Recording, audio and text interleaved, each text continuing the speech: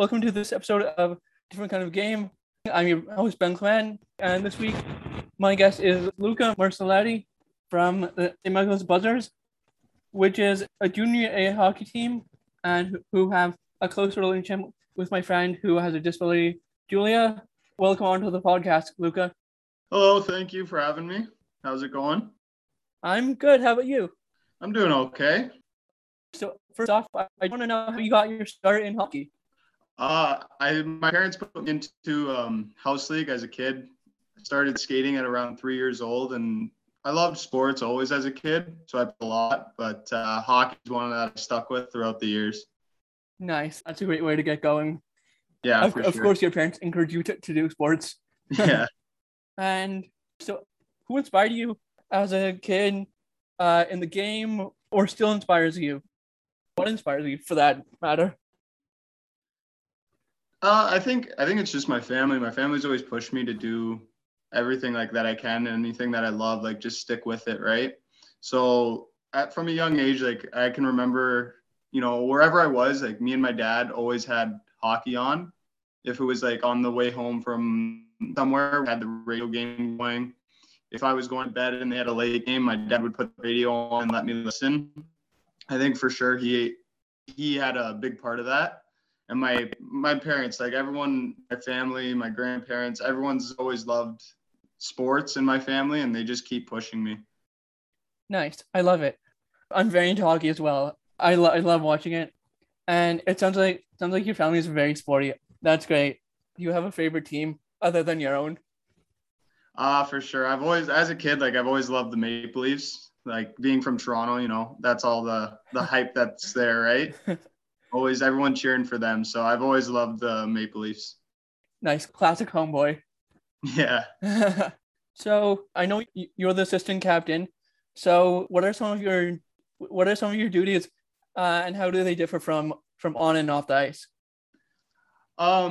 First off, it was a huge honor just to be named the assistant captain. I know there's so much that goes into it, and being looked at as one of the leaders was like an amazing thing that I had the pleasure of accepting. But on the ice, it's just, make sure everyone's, staying focused. Everyone's getting their job done pretty much. You lead by example sometimes. Sometimes it takes a little bit. Some guys need to be like just said something to. You need to say something to them. Off the ice, you just want to make sure everyone feels welcome. We're a family. You don't want anyone feeling excluded or anything. So anytime we go out, everyone's there, and you ask everyone if they want to do something. You don't want to make anyone feel left out, right? Also off the ice, like you also have the duties of making sure everyone's got the same task at hand. They know what has to happen, even if that's just practice. If there's a bad practice, something needs to be said. It's either the captain or the assistant captain's job to say it, right? So that's one of the things I've definitely learned coming into this year, because usually I'm just there getting talked to, not really being the one that has to stand up in front of the whole team and say something. So something that was a little bit of a curveball. It was a little bit of pressure at the start for the first month, getting up in the room and, starting some stuff. Also, just like the stuff that goes on off the rink, out of the rink. If we go out for dinner or something, if we go to the movies, if little things that we do as a team, you kind of have to be the organizer for that. And that was something took a little bit of learning to get. I love how you just said no one should be excluded. And that goes for anything, whether it's in school or whether it's in school as a kid. You're learning about that, or as an adult at my age, grown up, and as someone with a disability, and I know my friend Julia is very close with you guys. How do you make sure everyone that's either on the team or involved with the team is included and welcome? I think it's just like sometimes it's the little things. If it's you see part of the staff, I'll start with, like, if you're walking by them in the hall, either it's a rink staff or it's the trainer on the team, the coaches. It's the smallest thing, but you recognize them, right? You say hi, how are you? You ask how their day's going.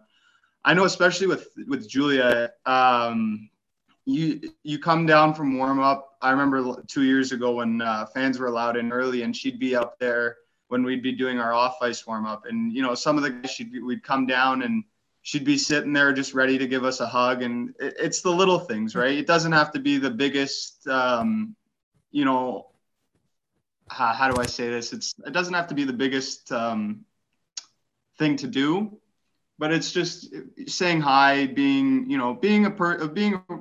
a nice person, really. You know, you see people around the rink all the time. You never know who's watching, but even if no one's watching, you still have to be a nice person, right? It's all about, you know, being a good human being, right? I love it. Just being kind and open. Exactly. I know you mentioned that she's very huggable. It's true. And through the years, I know she's been a huge supporter of you guys. What's that relationship been like for you guys to be so close with someone who was a disability like myself or her? Our relationship started, I got traded to St. Mike's in early November of 2019. And the first game, we were up for warm-ups, and I was walking down, and I saw her walking to me. And I saw a fan. I didn't know anything about of it, didn't think of anything. And she just came up. She said, "Welcome to the team," and opened her arms. And I just said, "Okay, thank you." And I think ever since then, she's just, you see her, I actually, for our home opener 2 weeks ago, I was skating behind the net in the second period, and I saw her, and I just saw just so happy to be there, just finally to be back and watching us again. And it kind of just, it made me feel happy inside, even if it was just for a second when I was getting back to playing. It's something small, but she's always there. You always know where she's sitting behind the net, and you see her, and people watching that actually enjoy the hockey, and they're there because they're your fans, right? It's so nice to have someone that's such a huge supporter and is so close with the team. For sure.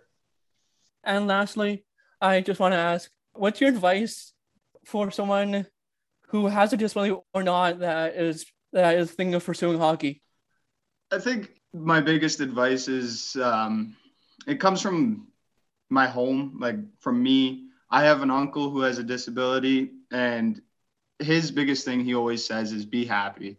And I think if you're doing something that makes you happy, you're doing something right, because if you're not happy, there's no point of doing it. If you're pursuing hockey with a disability or not, if you're pursuing sports, I think the biggest thing is just make sure it makes you happy, make sure it brings you joy in life, because that's what you need. You need something that'll put a smile on your face, and maybe sometimes just forget about the hardships in life or what's going on. I know every day, sometimes I'll go to the rink and hasn't been the best day, but I'll go in and forget about it for maybe 3 hours just because I'm there and I'm surrounded by people that bring me joy, and I'm doing something that puts a smile on my face. I love that. Pursuing something that makes you happy and that you're passionate about. Thanks so much for coming on today, Luca. It's been great talking to you and having you on. Great getting to know you, and I hope you have a great day. Thank you. You too. Thank you for having me. This has been another episode of The Different Kind of Game. Thanks for listening. I'm your host, Ben Clement, and stay tuned for the next episode when I go to a different kind of game and talk about drama games.